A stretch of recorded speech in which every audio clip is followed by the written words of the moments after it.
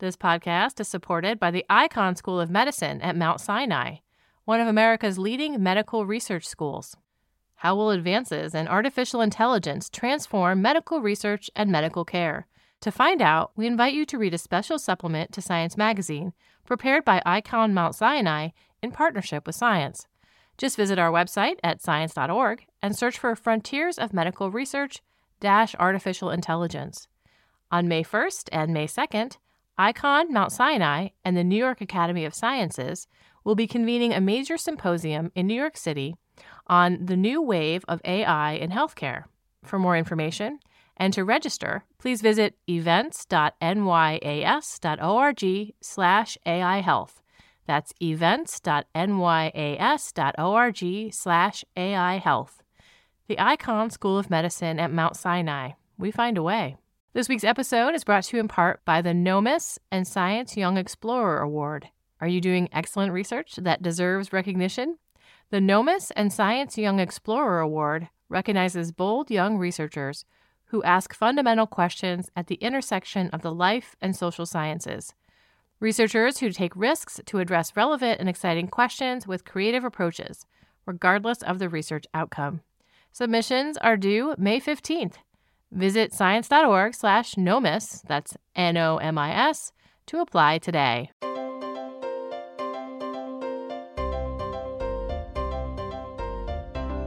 Welcome to the Science Podcast for October 9th, 2020. I'm Sarah Crespi. Each week we feature the most interesting news and research published in Science and the sister journals. First up, we have staff writer Paul Vucin. He talks about the OSIRIS-REx mission to the asteroid Bennu. OSIRIS-REx has been there since 2018 and will finally take a sample on October 20th, a few weeks away. What have we learned so far? We also hear from researcher Hubert Lim about a new treatment for tinnitus, what used to be called ringing in the ears. The team uses bimodal stimulation, playing sounds in the ear and buzzes on the tongue to change the brain and turn down the tinnitus. Now we have staff writer Paul Vucin. He wrote a story this week on a stack of papers published in Science and Science Advances on the OSIRIS-REx mission to the asteroid Bennu. Hi, Paul. Hello. Okay, on the podcast, we last checked in on the OSIRIS-REx mission in December 2019. The craft had been orbiting and surveying this asteroid for quite a while, and some surprising things had popped out. For example, there are small ejection events, tiny rocks jumping off the asteroid, and surprisingly, big boulders littering its surface. And that's meant a change to plans for sampling from the asteroid. What's changed about that, Paul? Before the spacecraft reached Bennu, they had thought it would look like this kind of pebbly plain, like a beach, was kind of the infamous term that Dante Loretta, the PI, used. You had all these boulders. It's kind of shocking. These boulders are a safety hazard, and there's no spot that reached the criteria for a safe approach from the original plans. So they've had to reduce the area that they will sample by 10 times. Wow. So a much smaller sample area. They had to pick a site. They had to figure out if the craft could actually land there, but it hasn't happened yet. We're not there. Sampling is coming up in a few weeks, October 20th. In the meantime, we have this package of 6 papers. They tell a more detailed story of the asteroid's surface, its gravity, more about these boulders. What did you find particularly interesting in this new information about the asteroid? One big question with sampling an asteroid and bringing it back to Earth is, why are you spending $800 million to go get a sample when we have all this stuff on Earth? We have tons of meteorites on Earth. It's kind of a volunteer sample return. These papers really show examples of several things that could be caught in these samples that you just wouldn't be able to learn from a meteorite. The thing that really stands out to me is the massive carbonate veins in these boulders. These are signs that the parent body, the kind of planetesimal that Bennu broke off from, once had this major water system flowing through it. It was kind of an ancient water world. When you say veins, you mean there's just like, what does that mean exactly? It's like this bright linear slash of mineral that's differing from the rest of the rock. It's different than the rock, and you think it's made of something that indicates water? Why? So these carbonates are known they form from water, from hot water. They precipitate out. without water, you just don't get them. So the same things are evidence of water on Mars as well. And it's not just a little pocket of water. It's like a little river of water? Yeah, so the idea is from meteorites, they had always thought, yeah, there's water on these asteroids, but there's only little tiny pockets that don't move around, a couple of millimeters or something like that. But this is kind of showing that these likely had, at least the parent body of Bennu, had water flowing throughout the whole asteroid, and probably that meant a lot more water than once thought. This definitely connects to the main point of this mission. What can we learn from asteroids that we can't learn from meteorites? But it also tells us something about the formation of the solar system then, like what was going on way back when we had planetesimals running around. Yeah, there's also the story of the solar system, something that emerged even as OSIRIS-REx was launching. They've realized that asteroids like Bennu probably formed beyond Jupiter and migrated all the way in. This is something that only emerged in meteorite studies the past decade, realizing that you have these two separate pools of asteroids, and these samples from Bennu might be able to actually say if that's true. Does finding this carbonate, these veins of carbonate, support the idea that asteroids delivered water to Earth? Definitely. And this is a fairly well-accepted idea already, but this further bolsters that claim and provides in situ remote sensing evidence of, hey, these probably had a lot of water, so maybe this was one source of the Earth's water. It's not going to definitively rule something out because who knows, something else out. Yeah. But it's definitely a major support for that. One sad bit of news here is the boulders aren't the exact target for sampling. OSIRIS-REx is not going to land on a boulder. It's just not possible. But will it still be able to tell us more about these veins, more about water content, more about carbonates from the sampling that it can do? Yeah, so this instrument that they used to detect this carbonate, first, that came from a close flyover of the sampling site. Earlier surveys have shown that it's covered in carbonates or carbon-bearing molecules. So that could be like organic compounds, like amino acids, other stuff that they expected to see, but there are signatures of that throughout the asteroid. So even the pebbles will have some stuff. We mentioned earlier that the parameters for where the sampling could happen changed once the craft had reached the asteroid. What are the risks here as we get closer to the date? Is there still big questions about whether this would be successful or how much it can get? Yeah, definitely. They've created this hazard map of the sampling site. It's not this kind of pure circle of green. There's a chance they come in to this red area that is hazardous, and then the spacecraft is doing this all autonomously, will wave itself off and kind of retreat back, testing at 5 meters away. Or there's the chance it does hit a boulder a little bit and skews, needs to press flat against the surface to be able to suck stuff up. So there's a chance that doesn't happen. They have the ability to assess and then try again at a backup site in January if it doesn't work out. There is a chance that these boulders are very soft, but we don't want to find that out by landing something on them. They're really curious why they got what Bennu would look like so wrong, what the surface would look like. One of these papers tries and figure that out, and it finds that a lot of these boulders are so porous that they're kind of fluffy. So they almost look like what a beach might look like in the radar or infrared signal that they got of Bennu. So that explains why they had this kind of signal suggesting a beach. The spacecraft could probably just crush these boulders if it rammed into them, but they don't want to do that. They don't want to do that. That makes sense. So we'll know how much they got, but we're going to have to wait for the analysis for quite a bit. Yeah, it's due to arrive in 2023 in Utah. We should mention why it's autonomously sampling. It's a near-Earth asteroid, but right now it's not near Earth, and it's much farther than Mars from Earth right now. There's about an 18-minute lag between what happens there and what we'll hear. So all has to be done autonomously because of that. Oh, is there anything else you think we could learn from the sampling? There's the question of, were these one of the sources of life? This kind of chemistry that was going on in the early solar system, forming these organic molecules that then were delivered to Earth. Maybe there's some way of teasing out what this looks like before they're altered on impact with the Earth. Could be something that wholly surprising when you get those samples back. All right. Thank you so much, Paul. Thank you.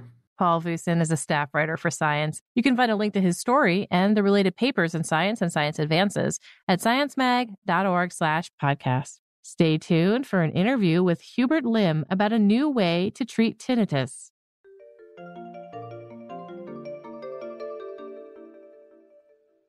This week's episode is brought to you in part by Science Careers.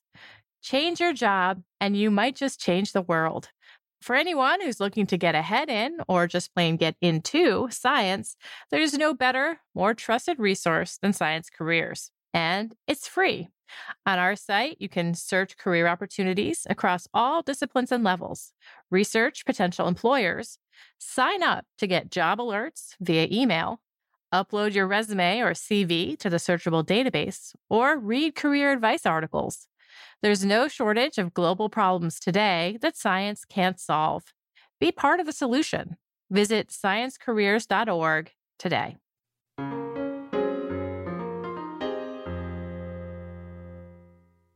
Today we're going to talk about tinnitus, sometimes called tinnitus. And this is the perception of a noise, either all the time or intermittently, this noise that isn't really there. And this is pretty common. About 10 to 15% of people have it. And it's not caused by any one thing. Could be some really loud noise injury to your ear, age-related deafness, which all in all makes this something that's really hard to treat. Hubert Lim and colleagues wrote about an approach to treating tinnitus this week in Science Translational Medicine. The technique is called bimodal neuromodulation, and it shows much promise in a clinical trial. Hi, Hubert. Hi, Sarah. Can you tell us how tinnitus works? It's something that could start at the ear, or it could be in the brain. Is that correct? That is correct. And there's different types of tinnitus. But if you just want to simplify it to a kind of more objective, where there's sounds actually being produced by your ear with that tinnitus, or subjective tinnitus, and that is more believed to be happening in the brain. And so what we're talking about today is for subjective tinnitus, a sound being produced in your brain without actually any sound coming into your ears. And our approach is then to try to adjust the brain to reduce that sound. Can you tell from the outside when someone has subjective tinnitus? For the most part, no, there is no method to measure the tinnitus, the loudness, and the tinnitus percept that the individual has. And that's one of the challenges of how do we actually measure and assess how treatments work. Can you tell through testing where along the auditory pathway this is originating? Is there a way to know which kind a person has? There isn't a way specifically to identify where along the auditory pathway. The community, we generally are realizing that multiple brain regions are being involved with the tinnitus perception, and not only just auditory where you would think it would be. There's also non-auditory things like the emotional centers, limbic pathways, people call it, memory pathways. So there are a lot of regions involved. One thing you can do is you can assess the type of tinnitus that they have in terms of the sound quality or the sound perception. So you can ask them, first of all, is it tonal like, or is it noise like? Is it fluctuating? So you can get a sense of that aspect of it. You can also do some matching. You could play sounds. Even a tone generator, the individual can adjust the frequency of it, the loudness, and do their best to match it. Some individuals will have more complex sounds that are just not so easy to pinpoint. I actually have a few samples here. And if you don't like irritating noises, you might want to skip ahead a few seconds. We have one that's a tone and one that's more like a shushing noise. These are individual sounds, but some people actually hear a bunch of overlapping noises, right? That's correct. Before the approach we're going to talk about today, the paper that you wrote, can you talk a little bit about how this was treated in the past? Tinnitus is interesting in that there has been so many different approaches that have been tried. Simple sound generators. You play music. It could be like a background noise generator. It could be more specific tailored sounds for each individual. And those can cover up the tinnitus and or interact with the tinnitus to help reduce the burden on the individual. Currently, there is no clinically validated medical device or drug treatment for tinnitus. The only clinically validated option right now, which has shown to be quite effective, is using more cognitive behavioral types of approaches. One that is more well-known in our field is cognitive behavioral therapy to help a person deal with the tinnitus. And over time, then, the brain itself does adjust and adapt so that they truly many of them are not even aware of their tinnitus anymore in certain conditions. Right. And that plasticity of the brain is kind of the target of what you're trying to do here. Let's talk bimodal neuromodulation. Big words, lots of syllables. Can you break it down for us? Yeah, and it is. And the word neuromodulation, a lot of that stems from the neural engineering, the neuromodulation world, placing electrodes into the brain for stimulating regions, for example, like Parkinson's disease, where people have tremors and they'll apply electrical current. You could stimulate the cochlea, auditory pathway for restoring hearing with cochlear implants or visual prosthetics. So, a lot of that concept of kind of modulating or altering cell activity in your brain for restoring function, but also treating function. I mean, that's where this word neuromodulation stems from. We are trying to do something like that. We're doing it from a non-invasive approach. If you think about tinnitus as being coded in some neurons or cells in your brain, then the idea is, how do you disrupt that activity? How do you reduce that activity? And there's two ways to approach this. One is you can actually try to suppress or reduce, switch off those cells. The other way, which is what we're trying to do, is more try to make other cells more sensitive and more active. And in turn, you kind of make those tinnitus cells be not so important anymore, because then the brain's like, hey, these other sounds, these other cells, these are more important. You do this with sound and electrical stimulation of the tongue. That's the bimodal part. We actually play a rich cohort of sounds in the treatment combined with tongue stimulation. We might play like 1 kilohertz, and then we stimulate your tongue. And we know by pairing those two from animal experiments in my lab and other previous research that you can actually make more cells become aware or sensitive to 1 kilohertz and just activate more cells. And then you do it for 8 kilohertz. Overall, as you keep doing this, you will start to make the brain more sensitive to lots of different sounds, which then distracts the brain away from the tinnitus. I'm going to play the treatment sound here. This one, I promise, will not be as annoying as the symptom sounds that we played before.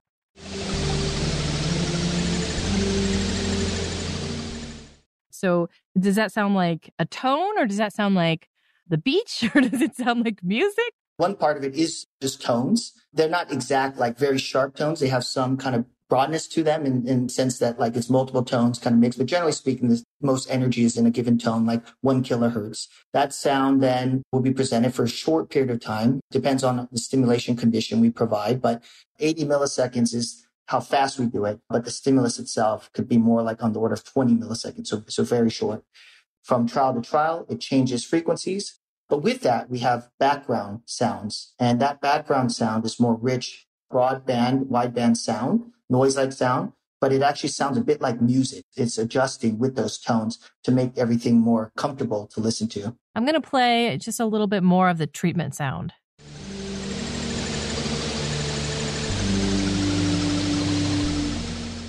Is there something about having a mixture of sounds that makes the brain pay attention? The key thing we're finding is it really is about the tone paired with the tongue stimulation that is driving changes in the brain. Let's talk about why get the tongue involved. How are you stimulating the tongue? Does it taste like something? Does it feel like something? Generally speaking, there is no taste changes, but there is definitely a tingle sensation on the tongue, kind of equated to like very soft version of Pop Rocks. If people have ever had that when they're young, maybe not. Little fizzy candy or soda, and then kind of switches around in different locations on your tongue. It's a paddle-like looking device that is placed in your mouth. And we asked them to use it for about 30 minutes a session. At the same time as this audio that we were just talking about. Correct. The audio then is presented in a coordinated way with the tongue stimulation. For the study, we use 3 different stimulation settings. It's more about the timing of when the tongue stimulation happens relative to the sound. In one setting, we have them happen at the same time. In another setting, we have some offset between when the tongue is stimulated and the sound occurs. And then another setting is much more offset delay. Why get the tongue involved? What is that doing to signal to the brain, pay attention to this and forget about that other thing that's been annoying you for however long? There's been multiple groups that have been independently working on this approach. We ended up on the tongue through different pathways.